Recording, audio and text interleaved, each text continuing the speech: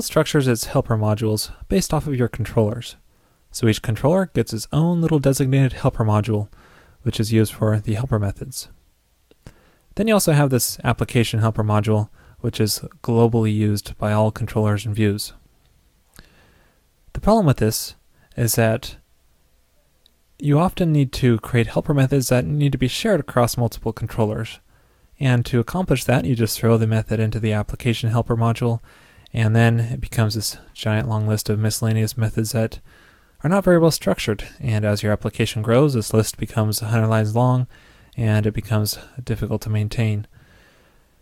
One way to get around this issue is to create custom helper modules. Don't feel limited to sticking with the approach of one helper module per controller. You can create your own, and then include them in the appropriate controllers. So let's take a look at an example. In this case, I have a few methods here that are kind of dedicated to formatting variables. So I'm going to create a formatting helper module, and then create a module here. It needs to have the same name as the file name, so formatting helper. And then let's look in more code. These methods are kind of dedicated to authentication. So I'll create a authentication helper.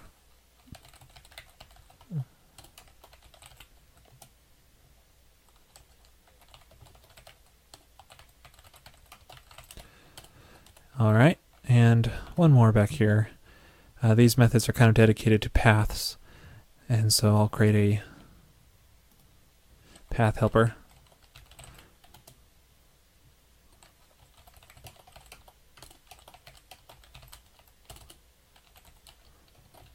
All right.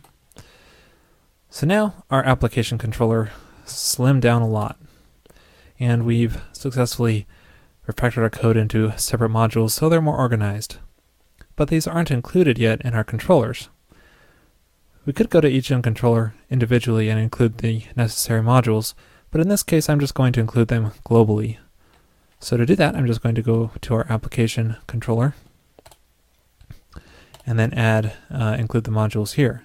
And you can do that with the helper method, and then just list the modules that you want to include. So formatting, authentication, and path. So those will be included now in every controller, so we can access them by all controllers, just like as if they were in the application helper module, but it's more structured now. Now you can go one step further actually and completely go this approach and forget about structuring it based off the controllers. You may want to do this if you don't use these other controller helper modules very much at all. So you just delete those. Nothing says you have to keep them around.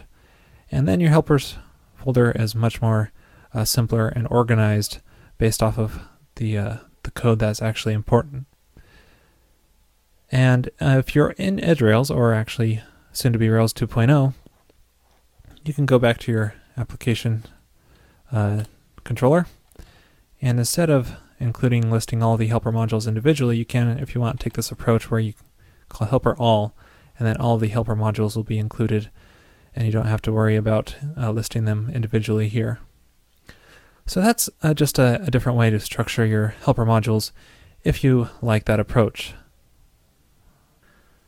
Well, Railscast has come a long way. After several months and 3 episodes a week, we have over 60 episodes under our belt. Now that's a lot, and I've heard it's hard to keep up for your viewers, and quite honestly it's difficult for me to keep up as well. So what I'm going to do is switch to 1 episode a week instead of the usual 3. Hopefully this will make it easier on the both of us. If you do find yourself hungry for more episodes during the week, I encourage you to check out the episode archive, and you can find dozens and dozens of episodes that you may have missed during the busy times. Thank you everyone for your support, and I encourage you to check out our sponsor, Peepcode. Just go to peepcode.com and check out their latest screencast, which is on Ajax and Prototype. Well, thanks for watching. I'll see you next week.